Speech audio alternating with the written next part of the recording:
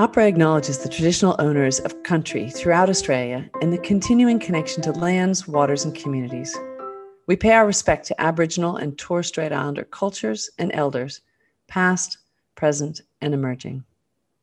Welcome to Taking Care, a podcast of AHPRA and the National Boards. I'm Susan Bigger.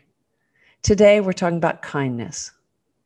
There's been a movement in healthcare in recent years highlighting the importance of kindness in the workplace for practitioners and the way that filters down to kindness for patients and families.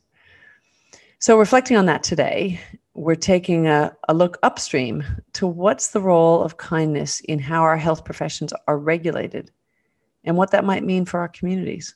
We're fortunate to have two very experienced and wise people with us today for this conversation, Dr. Anna van der Gogh and Dr. Valerie Braithwaite. Welcome, Anna and Val. Anna, can you introduce yourself? Delighted to be here with you and really excited about this conversation. I'm a visiting professor of ethics and regulation at the University of Surrey in the UK.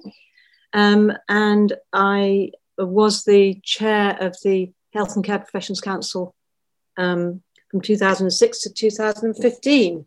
And I'm currently involved in some research with AHPRA, looking specifically at the use of decision support tools in notifications. But I have been heavily involved in studies of complaints and complaints handling since I left my role at the HCPC. Thanks, Hannah. Great to have you here. And Valerie Braithwaite. I'm an emeritus professor at the Australian National University, and I'm interested in all things regulatory, and in particular from the perspective of how do we do regulation so that we increase the amount of trust that we have in our institutions. Anna, let's start with you. Can you begin by talking with us a little bit about what this kindness movement has looked like in healthcare in recent years? It's just fascinating to see how different kind of themes and values emerge, in healthcare. And I think for me, this goes back to quality improvement and Don Berwick, who I think posed some really challenging questions about how we engage more fully with patients, how we put patients at the center of care. So I'm talking, probably a couple of decades back. And I think one of the things that came out of Don Berwick's work was this focus on what matters to you. So rather than asking a patient, what's the matter with you, the question became, what matters to you in terms of your care? And I think we've seen how kindness has really kind of been a value that's been front of mind, particularly in end-of-life care. So I think I think kindness has come through the healthcare system from different places, from quality improvement, from end-of-life care, and what we learn about compassionate care at the end of people's lives. But I think it's also now emerging as a leadership strategy. So NHS England, the Red Cross, the Leadership Academy in the UK, all of these organisations have put kindness front and centre of what they see as effective leadership. So you've touched largely on kindness for those who are receiving the care. What about, is there an element of kindness for those who are providing the care? Well, yes, absolutely. And I think what one of the things that we're becoming more and more aware of is that doctors and other healthcare professionals under stress are more likely to make mistakes. And I think caring for the workforce, therefore, is not only about being kind to colleagues and those we work with, but it's also about delivering better care. So if we invest in kindness towards each other as a healthcare workforce, that actually also has an impact on the care that we're able to deliver. Can you talk a little bit about how that might extend to thinking about kindness in health practitioner regulation? If we look at the changes in the healthcare workforce and the focus on kindness and how that relates to our own work in regulation, then I think it does raise questions about the kind of people that we recruit into regulation, the kind of skills that they have, the skill mix that they have. So for me, a very practical consequence of a commitment to a kindness approach would be that there is more emphasis on the importance of interpersonal skills, how we communicate as well as what we communicate. That we look carefully at our letters, our phone calls, our ways of engaging with all the people that are coming into contact with regulators. And that thirdly, we invest in better technology to help us make regulatory decisions faster and more consistently. So those would be my three things. Is there a sense that right now there's a reason why kindness is more topical, more on the horizon? Do you have any thoughts on whether it has to do with what's going on with COVID or other things?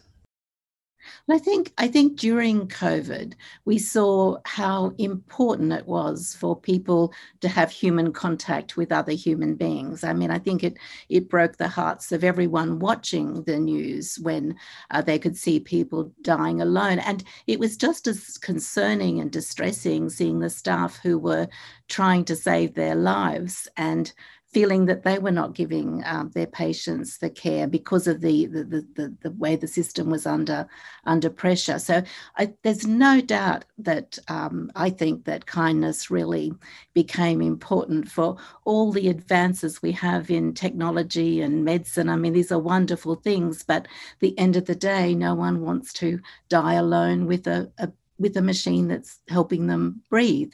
And I think I think the issue of kindness, as Anna has talked about it, has been simmering there. We've had an increasingly bureaucratized system where we've got a managerialist style of administering our health systems. And I think this has been challenging our whole idea of care and kindness all along, but that really came to the fore as we saw what was happening in the pandemic and with care in the hospitals.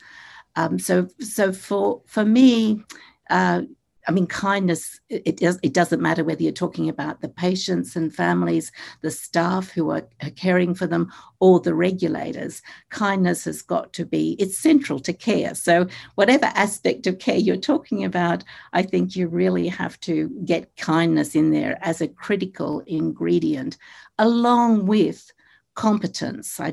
We don't want kindness crowding out competence. Competence is important as well.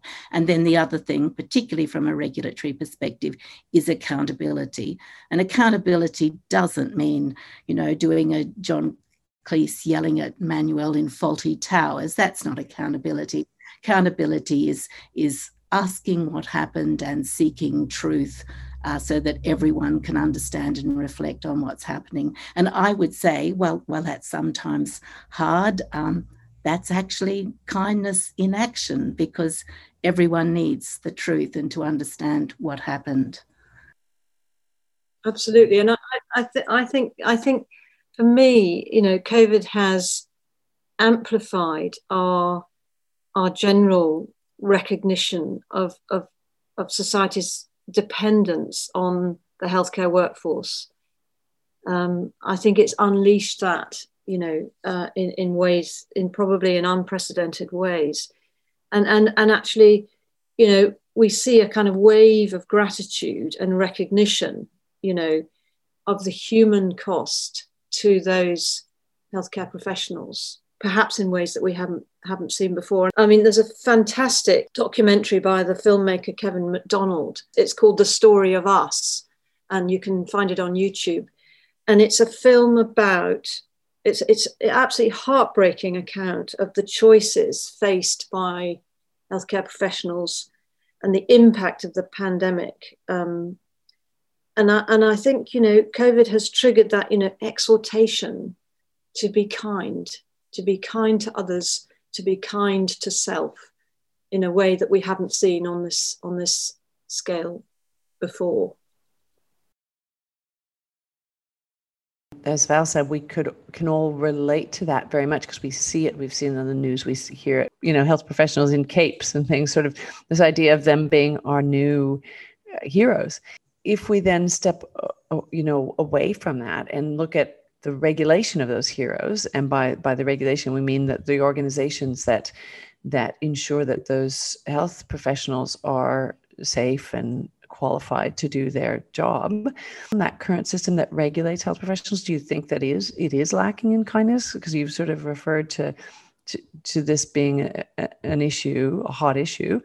Would you say there are risks with the current regulation that might impact on health professionals or the public? If we wind the clock back to, a different era of regulation where professions were protecting themselves,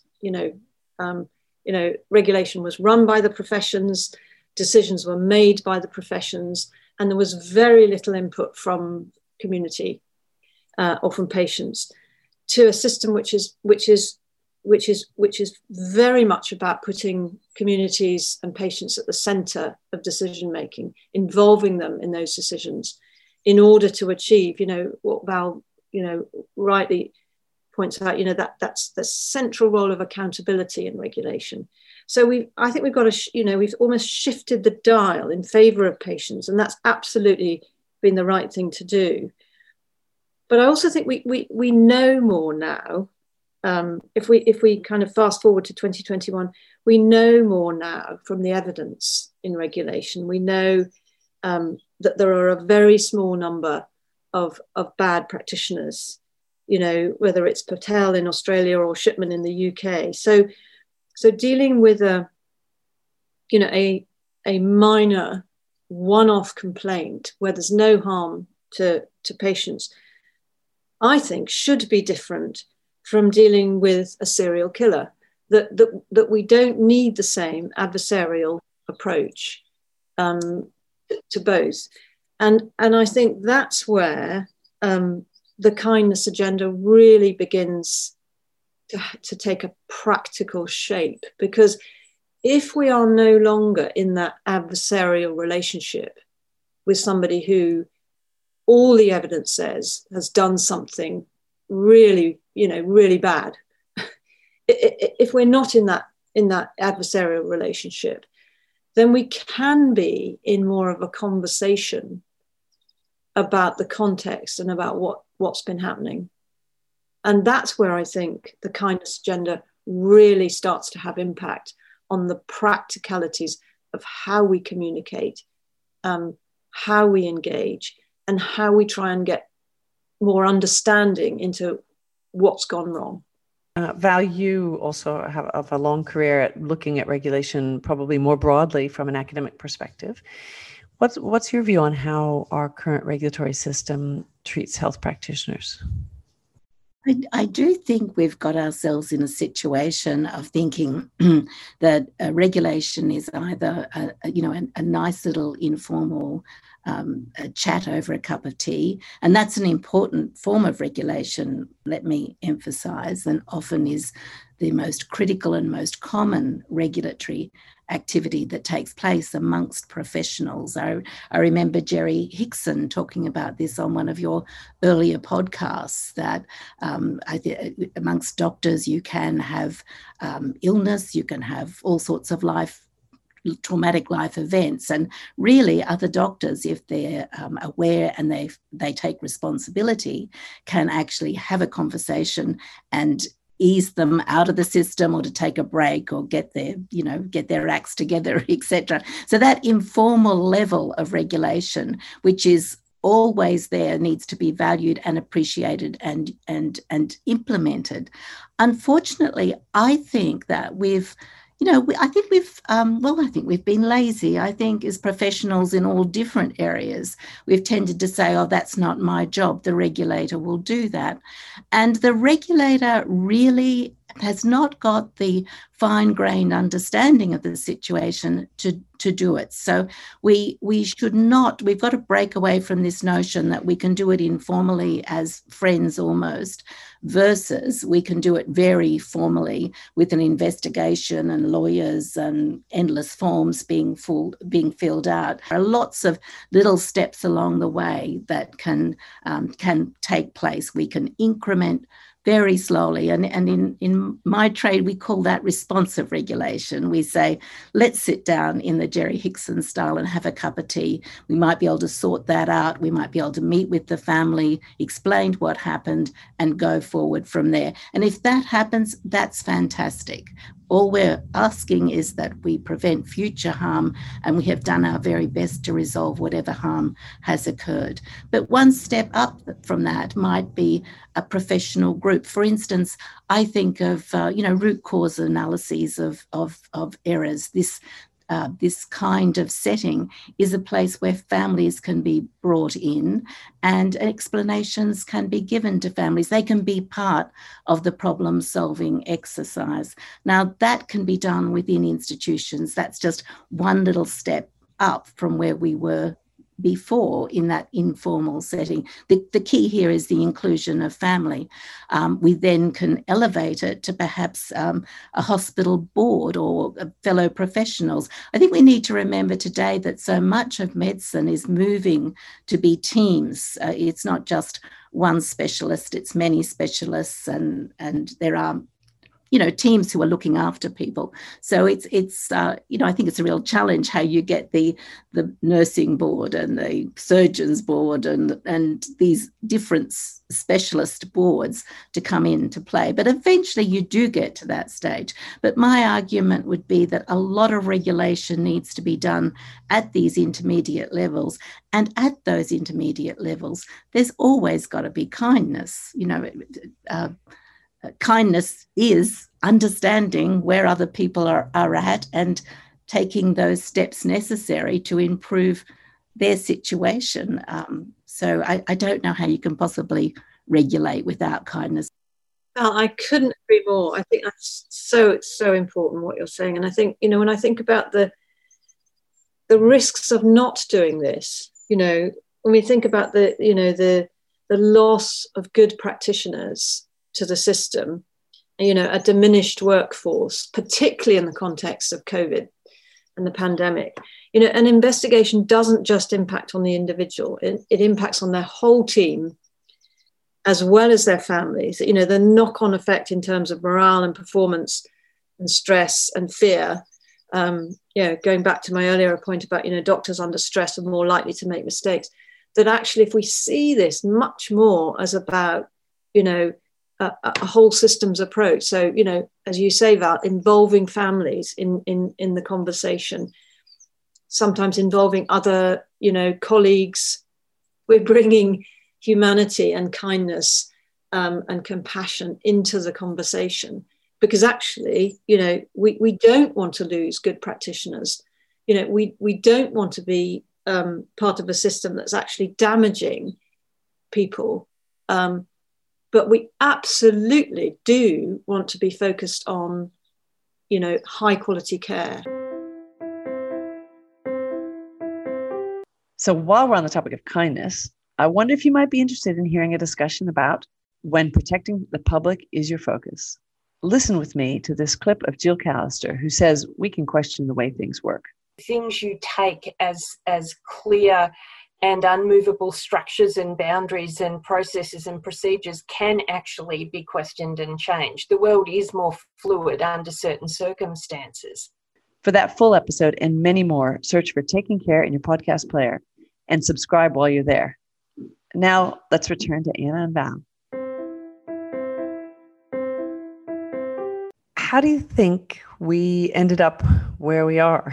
And I wonder whether either of you have any thoughts on how this possible kindness movement might relate to, what's often referred to in healthcare as a blame culture versus what we hear more and more as a discussion of a just culture approach. I'm very keen to answer this question. I think what's happened is we hear the term neoliberalism thrown around a lot. And I just want to focus on one aspect of this, which has been to, in a way, regulate us all to follow protocols and policies and procedures, that this will all happen from the top, and they're given to us often by people who don't understand the healthcare system. They're not active practitioners. They haven't got the experience about being a practitioner. They are managers. That's their qualification. And of course, they bring strengths. Don't let me suggest that they don't. But in their ignorance of the day-to-day activities of doing the job, they can be very coarse and crude in their analysis of what's going on. Now, I think they serve a function. I mean, sometimes we do get into a situation where we're in the courts and we need all that expertise and the toughness that they bring. But I think we've let that intrude too much in our education systems, in our health systems, in our care systems in general, in youth justice. All of these situations, we have a lot of knowledge and understanding and capacity at the grassroots level, and I think that's been stifled by the by this top down. You will do it this way, follow this form, etc. I mean, I had a recent I had lived experience with the hospital system just 2 weeks ago. And I remember having a conversation with my anaesthetist. Now, I was sort of a bit out to it then, so I hope I'm reporting this accurately, but I really enjoyed this conversation because he was telling me how they're tailoring anesthetics to what people's brainwaves are doing. So this was very much in the tradition of personalised medicine, which is one of our great leap forwards.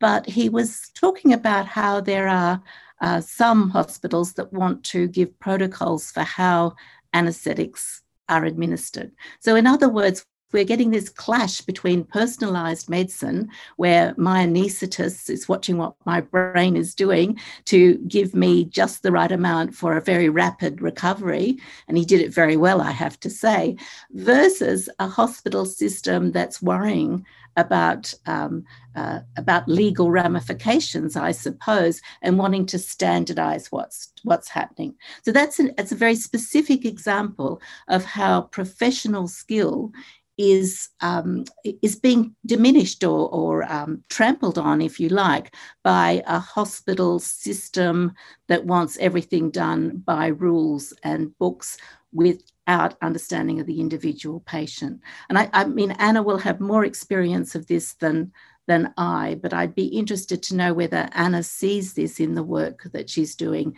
this clash of cultures, really. Absolutely. And I think that's, and I think in the UK, I think the narrative, has become, focused around, we talk about blame culture versus just culture, but I think, the same roots, in terms of, being very rule bound and, bureaucratizing. Everything's about protocols and guidelines. And of course, one of the consequences we know of that kind of approach is that, the term defensive medicine, people being afraid that if they step outside of their understanding and delivery of the protocol, that somebody's going to say, you're wrong, we're going to blame you and report you to the regulator. So I think we have built up through, not just through regulation, but through all sorts of other kind of bureaucracies, we have built up a kind of a defensiveness in healthcare practice, which has consequences for people because they're afraid to do what they see as the right thing for the patient sometimes. And that's why I think that the growing emphasis on promoting a just culture, which is about freedom to speak up, to report things without fear of personal retribution, supporting people who are involved in incidents and accidents, being calling out unacceptable behavior, whether that's racism or other forms of discriminations, calling out unacceptable behavior, and then designing your system so that it's actually easy to do the right thing rather than the opposite, which is often what happens in overly bureaucratic systems.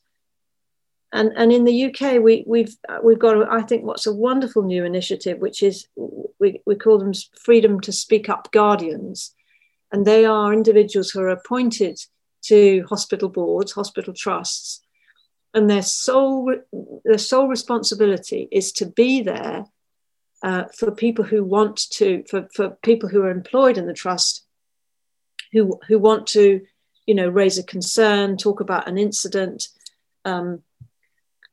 So I suppose the idea behind it is that rather than suppressing reporting, you're actually celebrating reporting, but at a much kind of, before things are really going wrong. So you talk about going upstream and finding ways of, giving people confidence to talk about things that are difficult, but in a safe environment where they're not going to be blamed. And it's I think it's a really good model, because it's naming somebody fairly senior in the organization who's giving health care professionals permission to raise concerns and to talk in very practical ways about the things that they feel are worrying to them or that potentially might put patients at risk. So I think we've really learned that the blame culture, which encourages people to be defensive and to not be honest and not to be kind in many situations, I think that's now being pushed out by the just culture, and I think that has to be a good thing for patients as well as for professionals. I think the near miss and the conversations and the speaking up guardian serve a very important function for hospitals and for health centres as learning cultures too.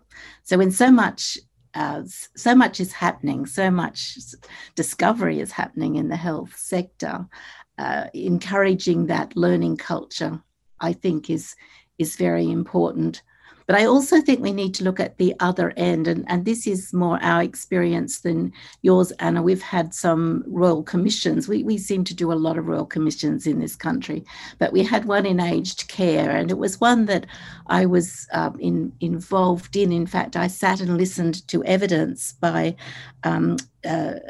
consumers who made complaints to the regulator, the aged care regulator, about the care that their family member was receiving.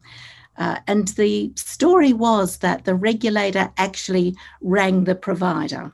The regulator didn't ever get back to the consumer, the person making the complaint, or the complaint.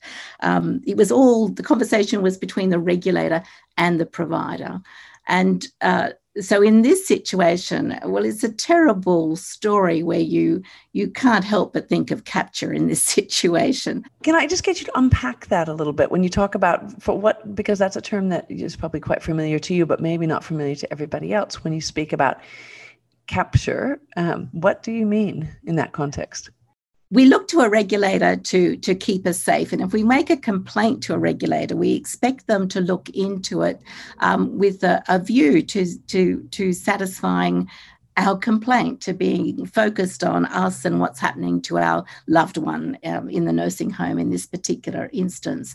Now, if we find, and not that the consumers who gave evidence at the Royal Commission knew this until the Royal Commission took place, but if we discover that instead of contacting us immediately and doing the detective work, finding out what happened, the regulator instead rings the provider and says, we've had a complaint about you, etc., then one has a very strong sense that it's not your interests that are being taken care of. There's a relationship between the regulator and the provider that is regarded as more important than the relationship that you have with the regulator. And in that situation, you suspect capture. By capture, I mean that the regulator is not serving the mission, there's not performing the function that they really should be performing. They are actually being almost corrupted, if you like, through their view that in this case, the provider should be listened to first. Now, you can see how this happens, but it's not a good thing to happen. It's not desirable. One would want the regulator the first phone call we'd want that regulator to make is to the person making the complaint, and we want it to happen as soon as possible. Yeah, so that they understand what's going on, so that they're heard. I think it's also, though, it's this adversarial culture that's been the dominant culture that says, defend and deny, close ranks, rather than the conversational approach, which is about honesty, transparency, learning from errors, and kindness and humanity.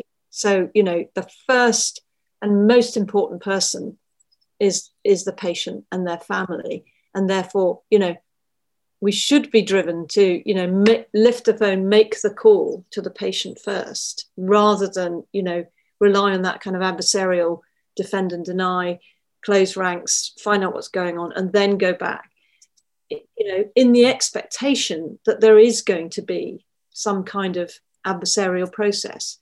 And there may not be, because actually that may not be what the patient wants, what the patient needs, what their family want. They may actually want a conversation. Well, I wonder, Anna, that idea of closing ranks, which something we've all heard of in healthcare when something goes wrong. Does that go back to this blame culture, or does it come from regulation? I just wonder where did that begin, and what do we do maybe to stop it? Because one could always say, well, it's just I have to do this because the regulator, or the regulator might say, well, we can't be kind because we've got these risks. What do you think is the balance there? So, actually, one of the things when I was thinking about today, I went right back to Charles Dickens and Bleak House and other of his novels, which were all about the relationship between society and the law. And one of the things that, Charles Dickens talks about is the law as a monstrous maze. And, I'm sure, in fact, I know, because I've listened to people, describing the process, of the regulatory process as a total maze, not knowing where it's going or what it means or how it relates to their own experience. So I think if you think about where regulation has come from, that it is a quasi judicial process, that it's got some of the vestiges of that monstrous maze somewhere in there. We use lots of jargon, we use very legalistic language, we make it inaccessible. We don't have as a priority, responding quickly to a notification. We don't have as a priority communicating, with the people involved. They're left in the dark sometimes for weeks and months before we engage with them. Val, did you want to add something to that? The way that Anna is talking about regulation is the way that most of your listeners will be, and I acknowledge that, but I see it quite differently. Many years ago, I had a student who did a PhD on emotional work, and in the health sector, Lyndall Strazdins, actually, who is now a professor of public health at ANU. And Lyndall found there were 3 dimensions to emotional work, which of course is what health practitioners, among other people, are doing all the time. One of those dimensions was providing support. Another dimension was just enjoying the company of other people, things that I'm sure all of you will relate to as part of what you do in health services. But the third dimension, and this caused Lyndall great anxiety, it was really regulation. It was preventing people from doing things that would harm others or harm themselves.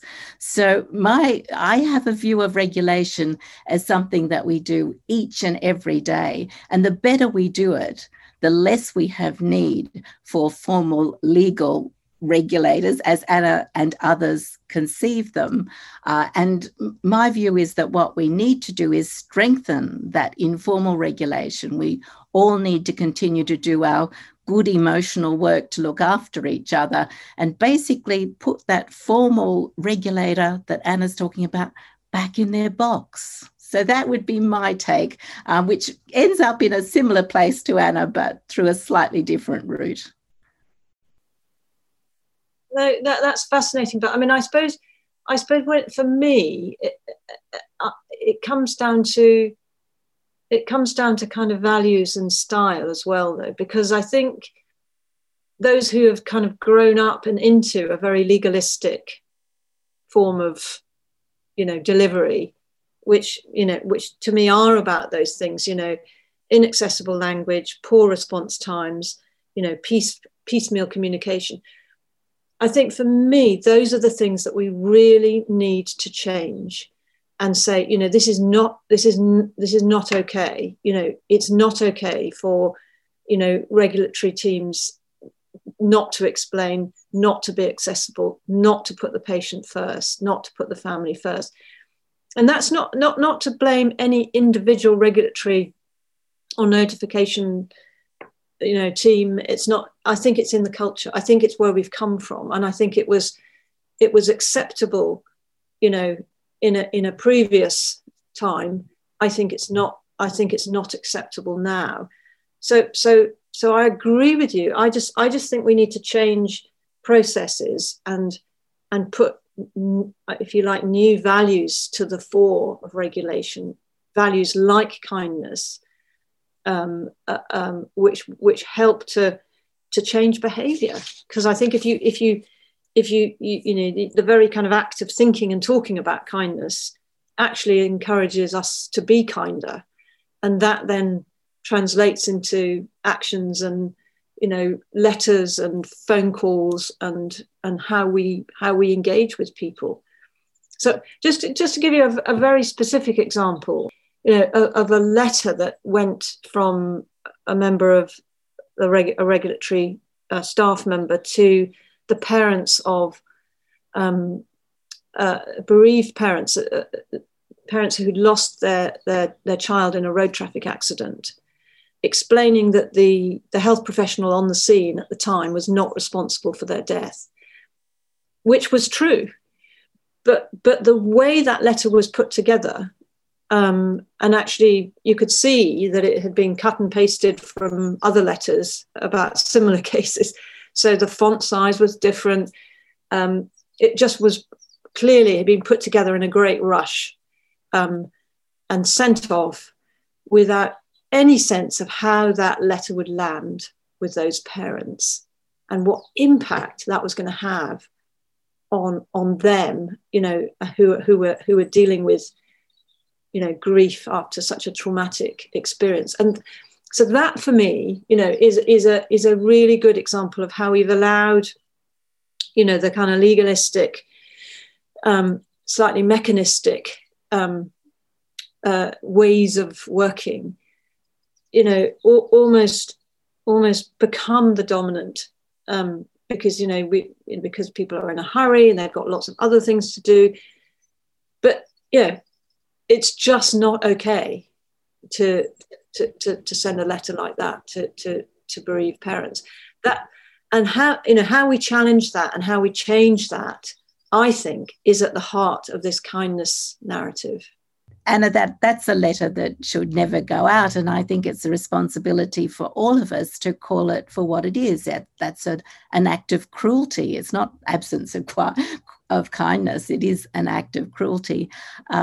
and by calling it out, hopefully we will see change in those totally depersonalized practices that I think can arise probably in any bureaucracy. I think we see the same thing in the child protection system. We certainly do in Australia, where parents don't understand the letters and the instructions they're receiving. Children are taken from parents in the middle of the night to great distress of all concerned. So these acts of cruelty are not justified by law, but law does not have to be cruel. We can actually implement the law, I think, with kindness, as you would say. I wouldn't want to blame the individual who wrote that letter, who was probably fairly inexperienced, who was probably pressurized, probably had many other things to do. But I would call out the system that allowed that to happen, and for that to be acceptable. I think we have to take shared responsibility for those kind of things, and say, well, what as a system, what do we need to do to make sure that never ever happens? And for me, it does come back to putting the values of kindness at the center, and that's about being kind to yourself, taking responsibility, trusting others, recognizing and celebrating kindness, and then noticing and questioning values. And that's using restorative practices and restorative practice conferences in these kinds of contexts to bring the patient to the centre, first of all, to practice kindness and yet ensure that accountability occurs and lessons are learned. There's a lot of conversation going on about this in every country, but we're not seeing a lot of action, to my knowledge, on it. But I think it is a way of regulating. It is a regulatory measure that really promises a way forward and a way of addressing some of these issues that Anna raises of great concern. I agree, Val. And I think, going back to Charles Dickens and his monstrous maze, I think it's bringing us out of the maze, and that's what we all want, but patients, families, health practitioners, and those of us who care passionately about regulation and making it better. So do you see that as is that the future, do you think? What is the future for kindness in healthcare regulation? It's being more nuanced, so not seeing, one size fits all processes. It's being more data driven and evidence based, so looking at our data and using that to inform us on how and where we make interventions. It's being less adversarial in our approach. In terms of the future, I'm really proud of the Nursing and Midwifery Council in the UK, because every email they send, at the very bottom, it says, we as an organisation want to be fair, kind, ambitious and collaborative. So they have put kindness absolutely as one of their central values as a regulator. And I'm just immensely proud of that, because I do think that putting kindness alongside, the desire to be fair, always to be fair, to be ambitious and collaborative, is where it should be. It's up there. It's as important as our duty to be fair and our duty to be accountable. So for me, that's what the future looks like. Front and center, kindness matters. It matters for regulators too. What about you, Val? I'd put it to you that you never get truth if you aren't kind. It's through kindness that you enable people to tell you what's happening, to share their concerns and their mistakes, basically. So I would hope we go in that direction, and that we see that this current trend we have to sitting in offices, collecting data, getting people to, tell their stories by filling out endless forms. There's a place for that, and there's a time for that. I think that that the urgent thing is to get in there when the complaint is made and talk to people. We are actually all regulators, and we all have capacity to steer the flow of events in ways that will provide better health care. And we shouldn't step back from our responsibility to do that, because we can do it in a caring way. Actually, the health professional is probably better equipped than most, because they're dealing with, as Anna was saying, very stressful situations. They know how to be kind when people are in the depths of despair. So this skill is one that means that they themselves are excellent regulators of not only themselves but each other, and we should be using that capacity. Val and Anna, thank you for your generosity today as we have explored this question of kindness in healthcare regulation, and particularly that balance that ensures that kindness for practitioners doesn't come at the cost of safety for patients. So I think this is an important conversation about something that we really need to get right. So thank you both for being here. Thank you, Susan. It's lovely talking to you, Anna. Lovely. Well, thank you so much. Really enjoyed the conversation. And thank you all for joining us for today's conversation. Please subscribe to Taking Care in your podcast player so that you can get all the latest episodes, and even to have a wander through our archives for more interesting conversations. Email us at communications@opera.gov.au if you have any questions or comments, or you just want to get in touch. See you next time.